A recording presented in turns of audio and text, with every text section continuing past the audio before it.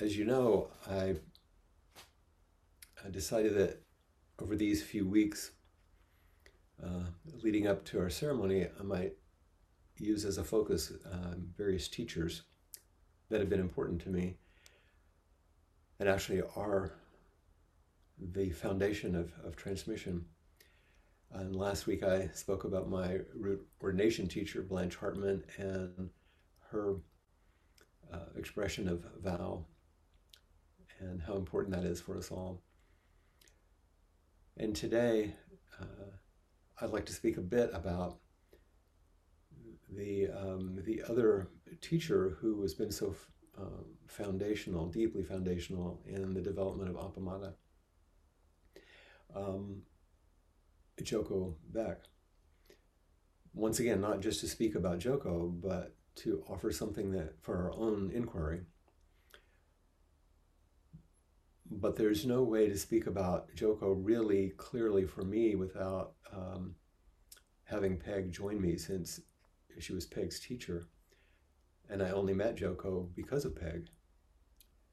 I had some contact with her, um, but Peg actually introduced us. And so, Jessica, if you'll put Peg on with me, great. Thank you.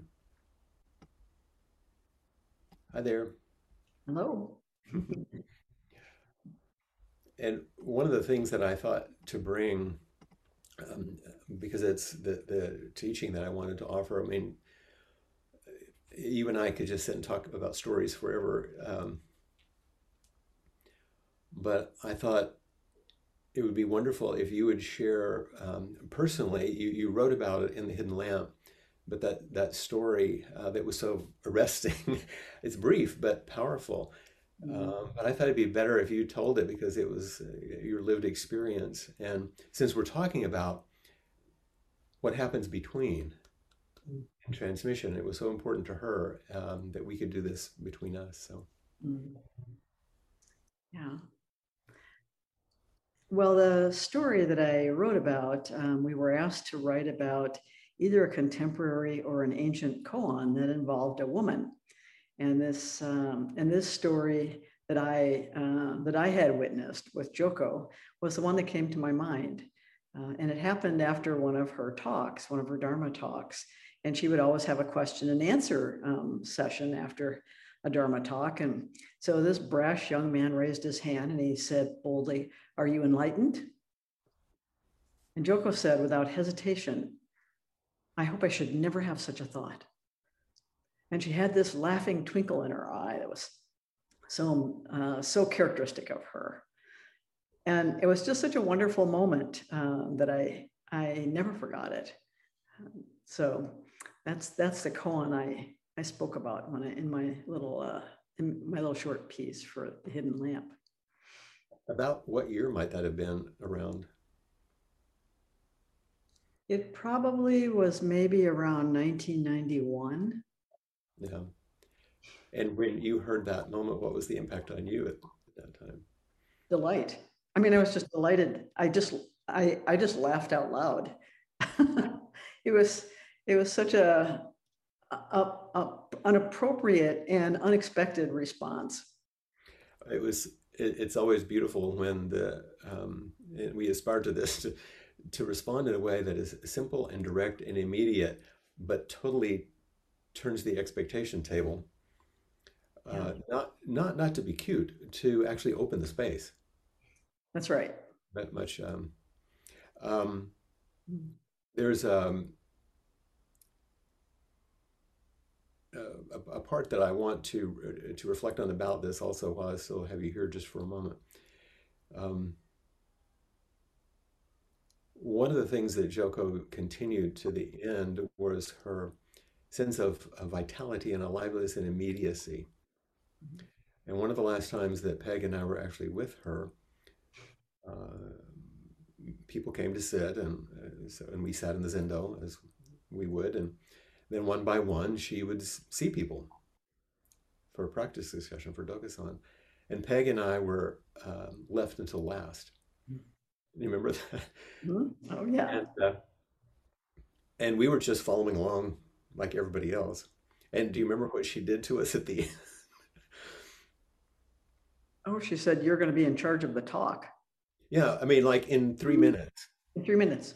We were going to go up, and she's like, you guys, you're going to do the talk, and Flint, you do that thing you do. They need to see that." And I said, "You mean inquiry?" He said, "Yeah, yeah, do that." So Peg and I are like, oh, Okay. talk about someone calling on you and saying you got to raise your hand and come forward. It's precisely what she was asking. Um, can we come forward fully as ourselves and offer something? There, I want to read one paragraph. It's really the last paragraph that you wrote, Peg. Mm. But it'll be interesting for you to hear it back, maybe. Mhm. And then I'll go on and do some more things. But I want, and then if there's any more comments you want to make, but it's beautiful. I want everyone to hear it, and if you have any reflections on it. After much more commentary, Peg wrote, "We live with a yearning for something always just out of reach. Without it, we would never come to practice in the first place. We have many ideas about our practice, about ourselves, and about the world. Our cup is full." She had told the story of the Zen master filling the student's cup. "Like every other inexperienced Zen student, I was striving to be awakened." You're reflecting on your time with Shoko. "I wanted to be a light in the world, have the genuine insight, true compassion, and profound wisdom to offer something truly needed. Care for others that was real care. There's nothing wrong with a heartfelt aspiration for awakening, of course, but I hope I should never have such a thought." The ringing clarity of her words illuminates our secret agenda, our constant negotiations, calculations, and manipulations, our efforts to finesse life as it is, and reveals our hidden longing for enlightenment as ultimate comfort, confirmation, achievement, or holiness. The demolition of this self-centered dream is the revelation of the true path. That's beautifully written. And it's those kinds of things that I think are worth maybe reflecting on a little further. Is there anything else you wanted to offer in reflection about Joko or your time with her? I really, really hope people will read the books that are the captured essence of her talks. The new They're, one. the new one is wonderful. And the new one has great introductory prefaces by her daughter and by Jan Chosen Bays. And they give a little bit more background about her, even things that I didn't quite know. So I really encourage it. Her practical wisdom is unmatched. Yeah. And thank you for bringing me to her. Hmm. She really loved you. Well, she put on lipstick for me. She did. And I had never seen her in lipstick until I showed up at her front door with Flint in tow. And there she was in her pink lipstick. We had a nice flirtation. It was fun. Yeah. So thank you very much, Peg. I appreciate your willingness, even just in the last few minutes, to hop on and help us and tell the story so I didn't have to just read it. I will, I'm going to screen share something because it reveals some of what Peg was just talking about.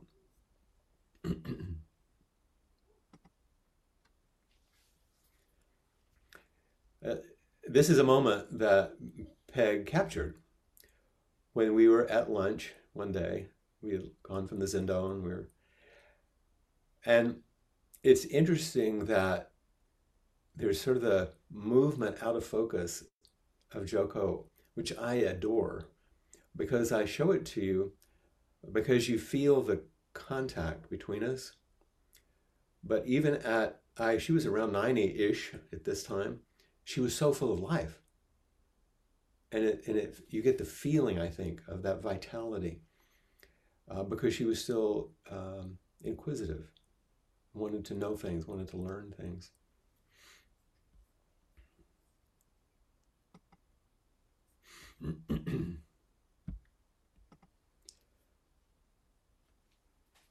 So this enlightenment bit that she's pulling the rug out about, I just want to make some comments. It's not a thing, but in some ways that aliveness itself. It's not a noun. It's not a steady state. In fact, if this thing that you think about enlightenment, what Peg wrote about in terms of that thing that's just out of reach that we're trying to move toward, it's completely incompatible with the Buddha's foundational teachings of, and what we awaken to, the reality of no independently existing self and everything being impermanent. So how could there be a permanent thing called enlightenment that you could have? It's that aliveness. It's a verb. That our practice is enlightening, it's awakening, it's liberating, it's freeing, it's aliveness functioning, it's emptiness dancing. And one of the things that Joko emphasized, and I think taught us and helped us, even though we might know it, realize it more deeply. This is something that she had some public statement about. I don't think I'm revealing too much. She said she had some discouragement about some of her senior students because they would lose contact with her. And the aliveness of transmission has to do with ongoing practice. It's not something that gets handed off and now you have and you take away on your own. It's an alive function.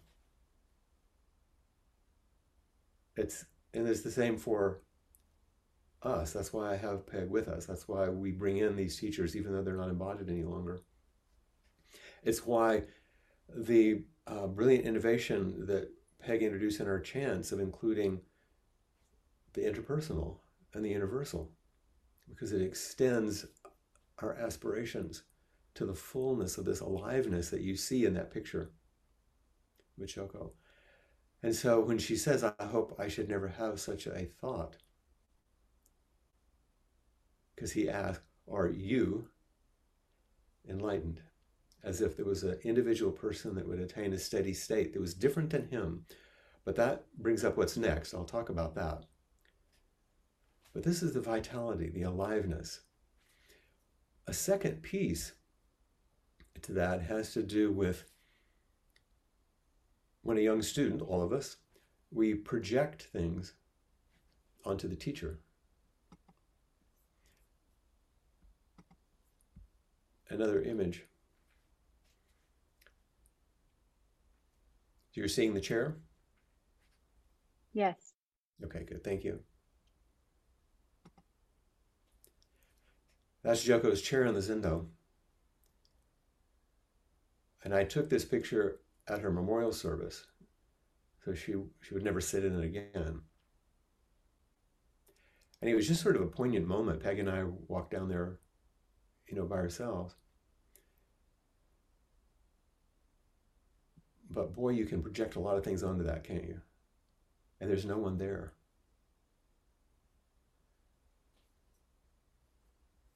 And this is in some ways what we do even when there is someone sitting there, probably even more when there's someone sitting there. And what gets projected often is a kind of a perfectibility. This longing. Are you really? Are you what I'm looking for? Are you the thing that's out of reach? Can I become like you?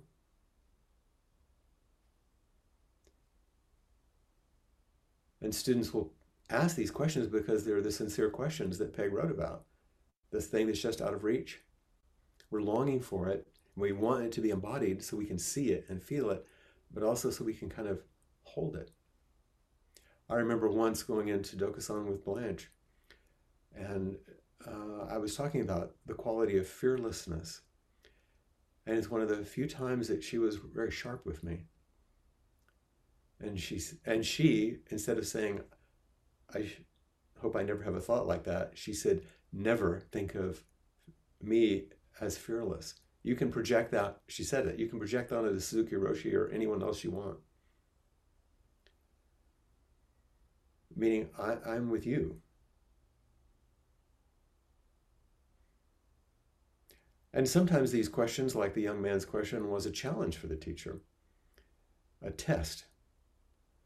And this is what we do. We often play out our old family patterns of authority, our anger, our longings, the things that I mentioned last time when Rosemarie and I were talking about our psychoanalytic training. You know, these are things that come with transference. But it's deeper, and it goes to a profound existential place in spiritual practice. Is anyone going to protect me or save me? And are you that person? And even deeper, the question points to a deeper place, which is, does anybody know what's going on? Do you know what's going on? Do you understand this thing? And there's that deep longing. So in that simple response, are you enlightened? I hope to never have such a thought. But instead, maintain that aliveness. And to deflect and use the transferences, the projections, and the longings as the pathway.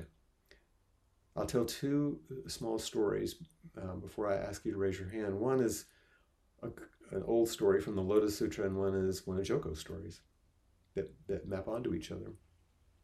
And some of you know the one from the Lotus Sutra, which is called the Parable of the Phantom City.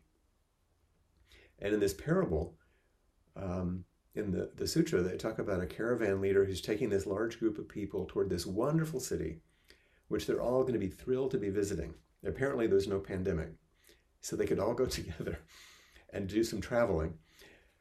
And they reached the city finally, and they rested and kind of caught their breath. And the leader said, okay, now that you're rested and you're refreshed in this lovely city, I have to tell you, this isn't a real place.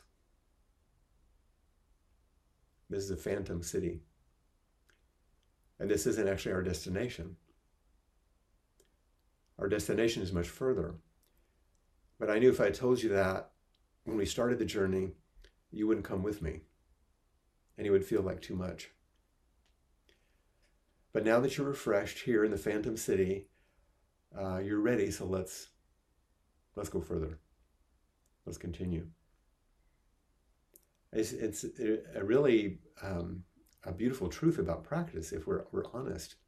I loved saying that and seeing Catherine laugh, because would we go along if we really knew what was being asked of us and what it would take from the beginning? We wouldn't even understand it anyway. But there are other things in life like this. Having children, parenting, graduate school, recovery from cancer, social action in the face of very daunting odds, surviving a pandemic.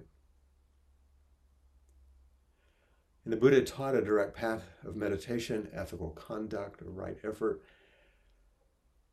But you know, it's all been there from the very beginning, but we haven't always understood the teachings in their fullest sense.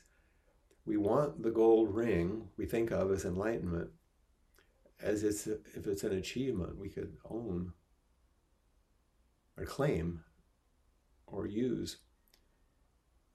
But the path is actually endless, as we spoke about last week in Blanche's comments, and it's inexhaustible.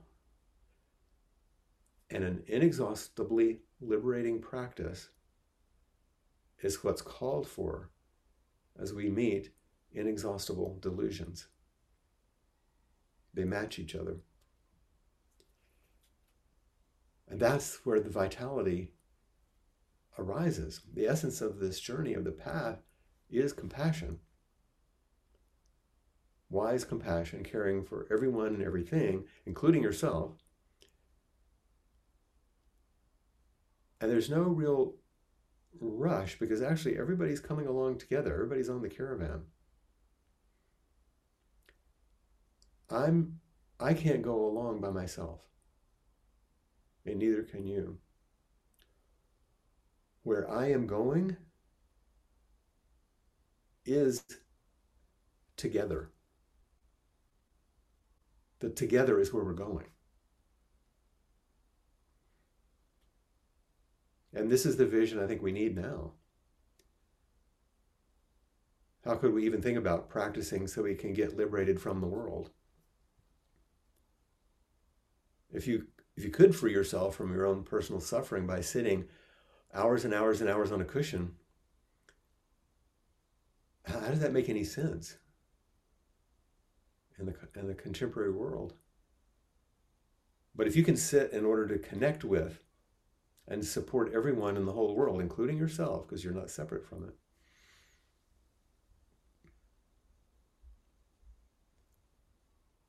and if we do this together, then there's a tremendous sense of confidence that begins to develop. The confidence that was in Joko's comment. The confidence that she showed in us when she said, oh, you're going to do the talk and you're going to do this thing. The confidence that I ask when I say, raise your hand. We have this vision. We have a way of proceeding. This is an ongoing, enlightening conduct and liberating intimacy. And our thoughts about enlightenment are a sure sign that we're far away from being free. And there's one last little bit that's really Joko's version of this story, which is in the last chapter of Everyday Zen, which is the parable of Mushin. It's her version. And I won't tell the whole thing. It's beautifully written, and I would suggest that you go read it. But I bring it up to say that the way she tells the parable is like there's a young man who's wanting to, her imagery analogy is catch the train of enlightenment. I especially love this one in England, because we catch trains in England a lot more than we do in the United States. And you stand on the side waiting for the train, and he would keep waiting for the train, and it would like whoosh by. It wouldn't stop. And the story goes on and on about how he ages and he hangs out and he keeps trying and he tries harder. Other people show up. They want to sit with him, just like people did with me and Peg. I guess they figured this was the train stop, And more and more people showed up. And then they had kids and people needed some food and a place to sleep. And, more things developed, more. And he turned his attention there instead of to the train. And one night, this is Joko now, she wrote, one night for some reason, Mushin thought, I'm going to sit all night. I don't know why I want to do it. I'll just do it. For him, sitting was no longer a question of looking for something, trying to improve, trying to be holy. All those ideas had faded years ago. For Mushin, there was nothing except just sitting, hearing a few distant cars at night, feeling the cool night air, enjoying the changes in his body. Mushin sat and sat through the night, and at daybreak, he heard the roar of the train.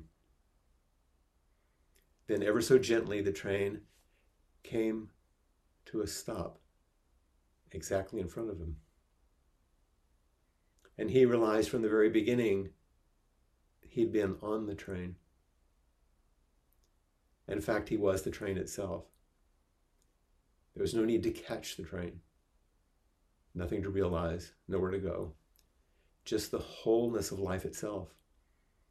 All the ancient questions that were no question answered themselves. And at last the train evaporated, and there was just an old man sitting the night away.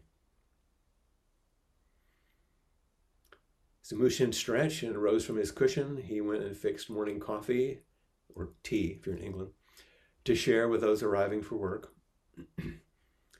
And the last we see of him, he's in his carpentry shop with some of the older boys building a swing set for the playground. That's the story of Mu Xin. And she says, what was it Mu Xin found? I leave that to you. And that brings us to our inquiry. Where are you now with these questions, these stories, these things that are brought forward in our practice?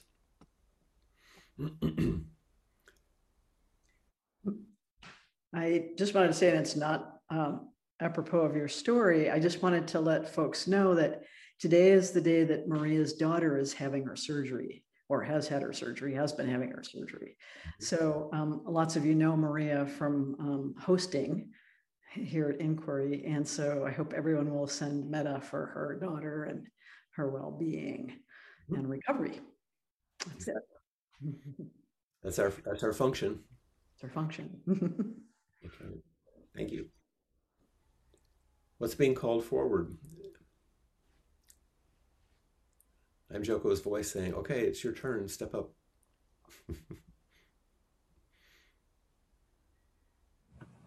Rosa Maria, I can always count on you. I hope that's a good thing. So what I was thinking about was that with art and with Zen, it can be intimidating to be in the presence of great teachers, great artists, great writers in Zen as well as literature. And that is something I was reading in the precepts today.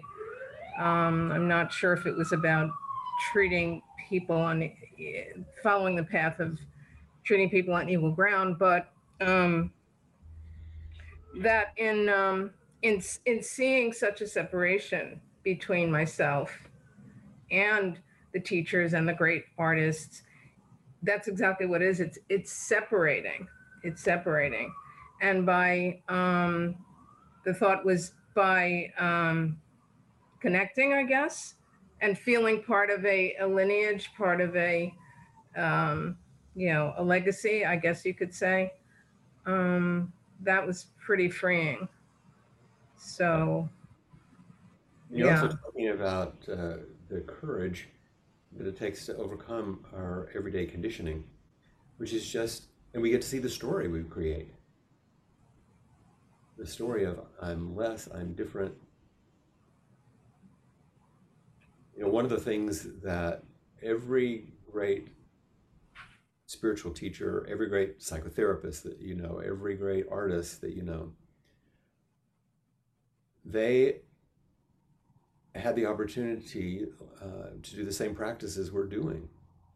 They didn't do other things or special things. They did, if you're going to be an artist, you have to be in the studio and learn and produce and create.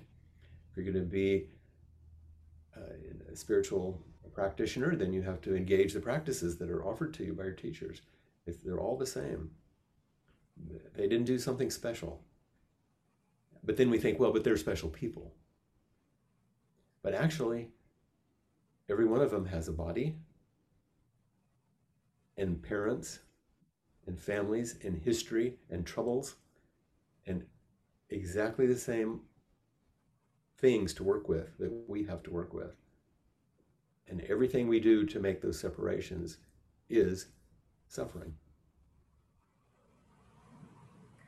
Thanks. One other little thing that when we were sitting and you were big on the screen and, I'm big too in my place where I am here. And it felt private until I realized, well, everybody else is having the same Flint, experience. And it was a nice partnering feeling. Right. As well as a communal situation. So. Just a moment, when I was in London years ago, actually doing a memorial service for Carrie, one of our wonderful Sangha members who had died, and Trudy said, Marina Abramovich is doing one of her live art pieces, at museum there. And so I was able to go. And one of the things that she offered among many things in this installation was a room where basically it was like walking meditation, back and forth in this long room. And she would walk with people and hold hands and just walk. And it was a beautiful example when here's a person that I'd seen and admired and held up as this amazing artist. And she just would walk next to me silently and trying to demonstrate no separation. That's why we Thank did you. it. Yes. Thank you.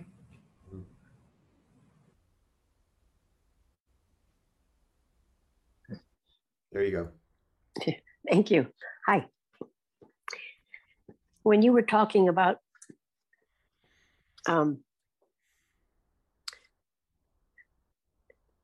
story of the Phantom City, I was just reminded of our gatherings in Madison. And we would be together for several days, and how nervous I was when I first came, and unworthy and all that kind of thing. And then as I came back a second and then a third time, I remember thinking so distinctly, I kind of got the hang of this now. It's really, yes. My comfort level was just so much.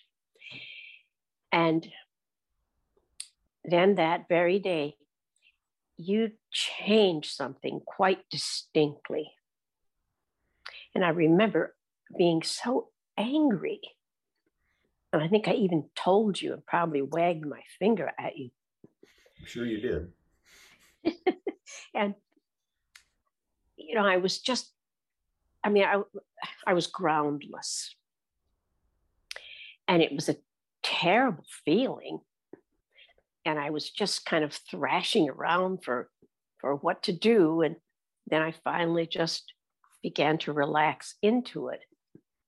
And then over time, I realized, yes, this is just life in front of our very face. And the idea of just, I wonder what's going to happen, coming to me thinking, yeah, I wonder. And some of it was hard, some of it was easy, but didn't make any difference because everyone there was supporting me. If we got into small groups, if we were in large groups, it didn't matter. It was just, but I so distinctly remember that feeling of, Well, you got to see one of the areas of suffering that you carry with you where you can be caught. yes. In Tibetan, what's it called? Shinpa, the hook. It's like, I want to be comfortable. And if he changes my comfort level, he's messed things up. Well, that's Instead true. of caring about you enough to help you learn to navigate things that are always going to continue to change.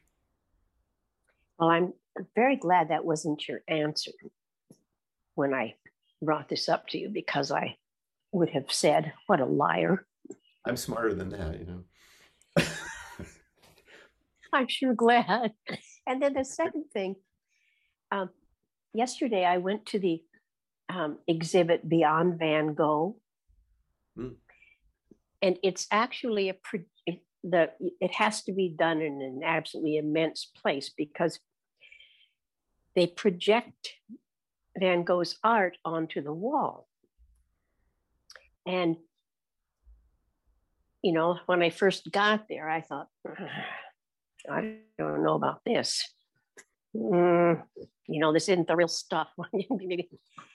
But then all these pictures would come up. And sometimes, one time it was just all self-portraits of Van Gogh. And then suddenly you're looking and the eyes blink at you. And if there were flowers, you'd see them and they'd be just super gorgeous because they're not only on the walls, but they're on the floor, they're everywhere. And then they begin to animate them. And flowers come out and come around and go around everywhere. And I just kind of, when you were talking, that all came to me. And I thought, that's a bit like our practice, isn't it? You know, that there we are, we have something we know about, and we love it or have a feeling about it. And then suddenly the whole thing starts to move and change. And you know, the reaction is like, oh, wait a minute here. And then suddenly, whew, you can go with it. Yeah, the switch between a thing and the alive energy that you're in. Yeah. And it was alive. So thank you. You're welcome. Thank you.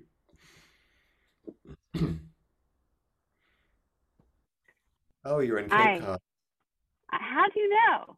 Well, the obvious, and I can tell that forest and that kind of, it looks like the houses I stayed when I teach it up there. So I am here, and it makes me have a very fond memory of being here with you and Aaron many summers ago. Yes. And I also just came from the ocean, and I didn't realize how disheveled I look until I looked into Zoom. But I know this is a place where I can come as I am.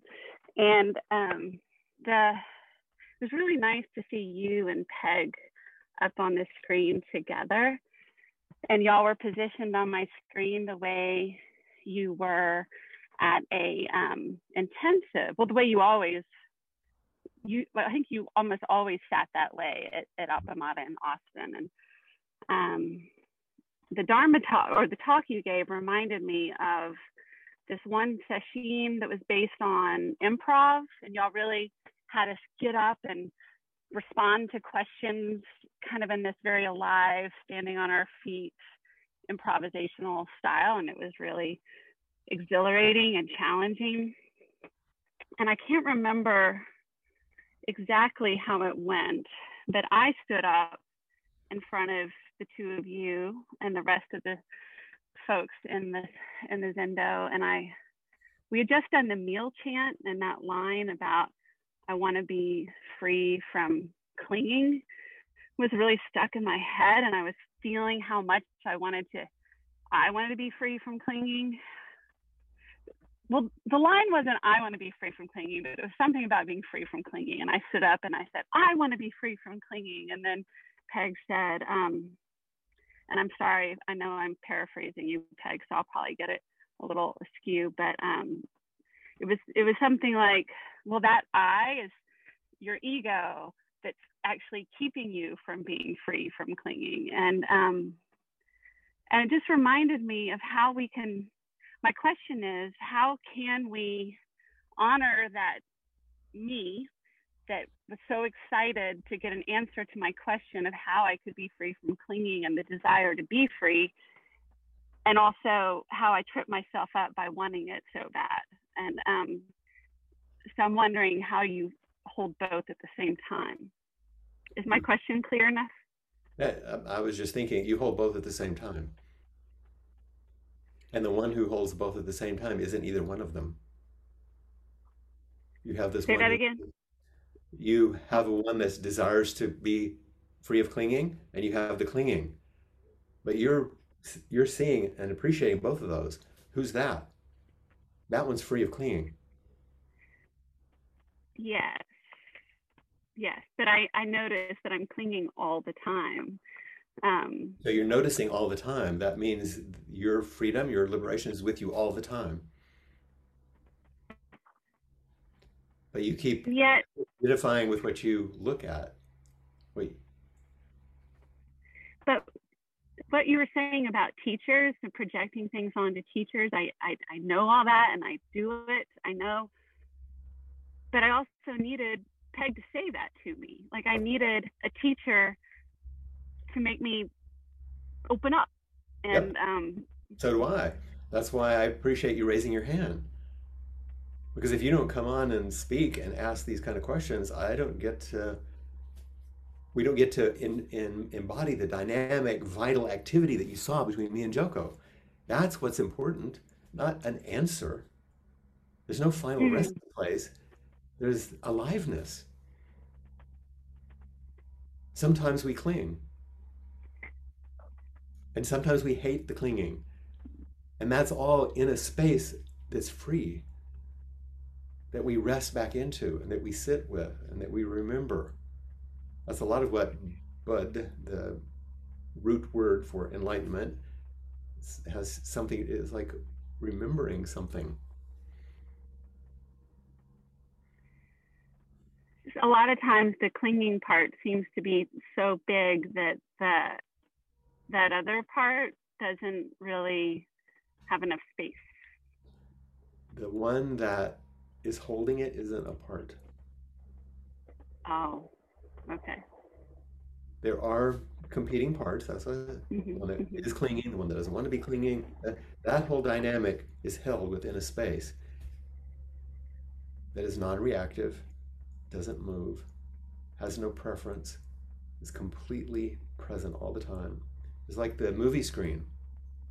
It's receiving, but it doesn't get caught in the story. All it is a perfect reflection of what is there. It doesn't get old when the characters get old. It's just there.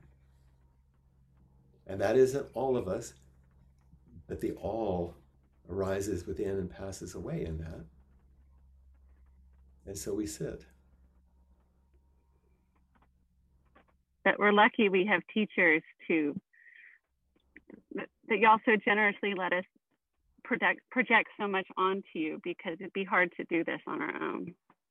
That's my experience with my teachers and my students. We're all in this together. We just play different roles in the enlightening activity, which is available to us all the time. Well, thank you. And thank you, Peg, for striking me like that day in the session. I appreciate it. Thank you for your continuing to return over and over and over.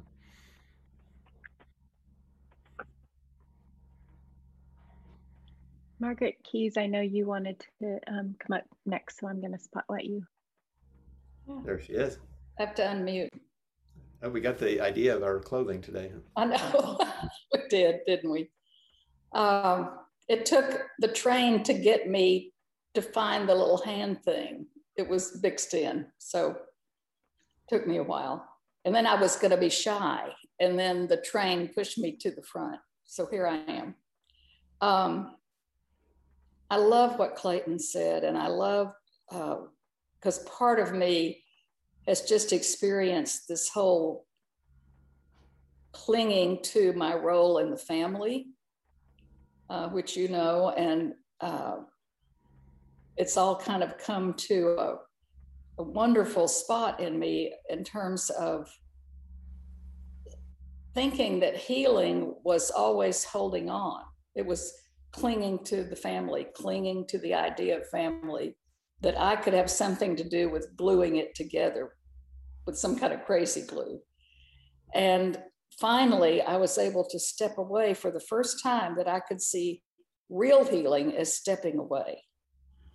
And something has happened. I can get tearful about it, but mainly I am kind of giddy.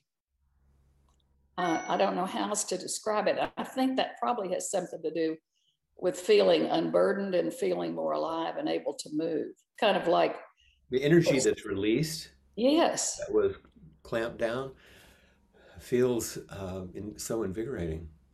It totally. And I'm thinking of what Sue said, that I'm so image driven that just landed right there. And in our family dynamic, the thing I've always been scared to let go are the children, that I kept thinking, well, if I let go, the children are doomed. You know, there was just that feeling. There were so many of them. And what I'm aware of is that I've now drawn the line with one family member in a kind and loving way. I didn't have to, slam the door, but it was clear. Took out my fierce sword that you told me to use. And then I've now been able to do it with the mother of my favorite great-grandchild. And I feel even liberated there, because she's old enough now, but it's just so intriguing to keep learning at, I'm in graduate school and I'm almost 80, it's just, that's the part that is hilarious. Well, like I said, that was my experience with Joko. At 90, she was saying, show me this, show me more. Exactly. But I'm so appreciative of your demonstrating in a very vivid way, and sometimes the stickiest way. You called it crazy glue. Crazy is the glue of the family. Exactly. That you could step back and still care as much as you've always cared.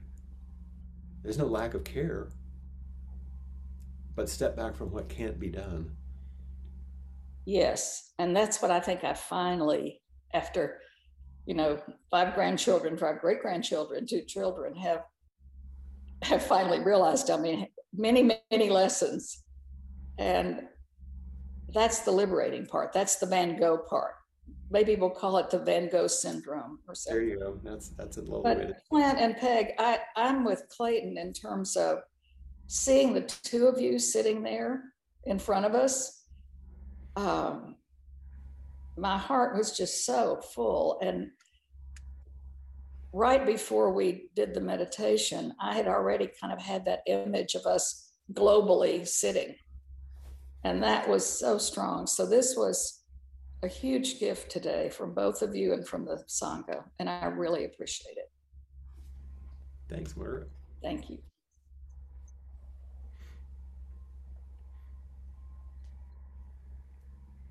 I see that Efrat has her hand raised.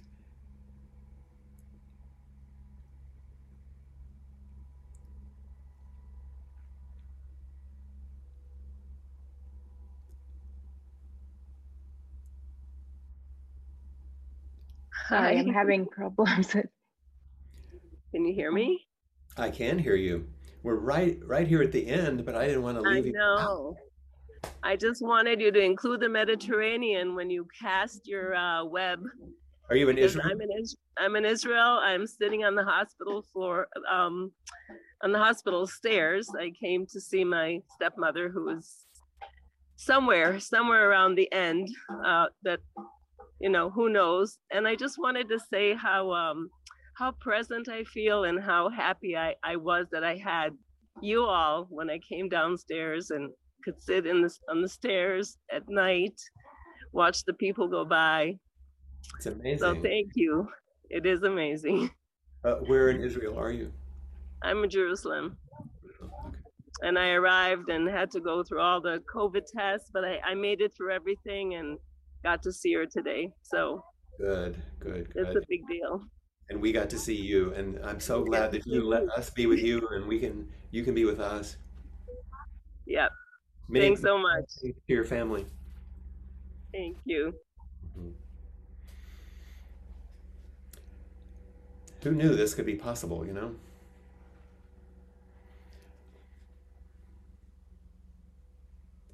Caught in the self-centered dream, only suffering, holding to self-centered thoughts, exactly the dream. Each moment, life as it is, the only teacher, being just this moment, compassion's way. Caught in the self-centered dream, only suffering, holding to self-centered thoughts, exactly the dream. Each moment, life as it is, the only teacher, being just this moment, compassion's way. Caught in the self-centered dream, only suffering, holding to self-centered thoughts, exactly the dream. Each moment, life as it is, the only teacher, being just this moment, compassion's way.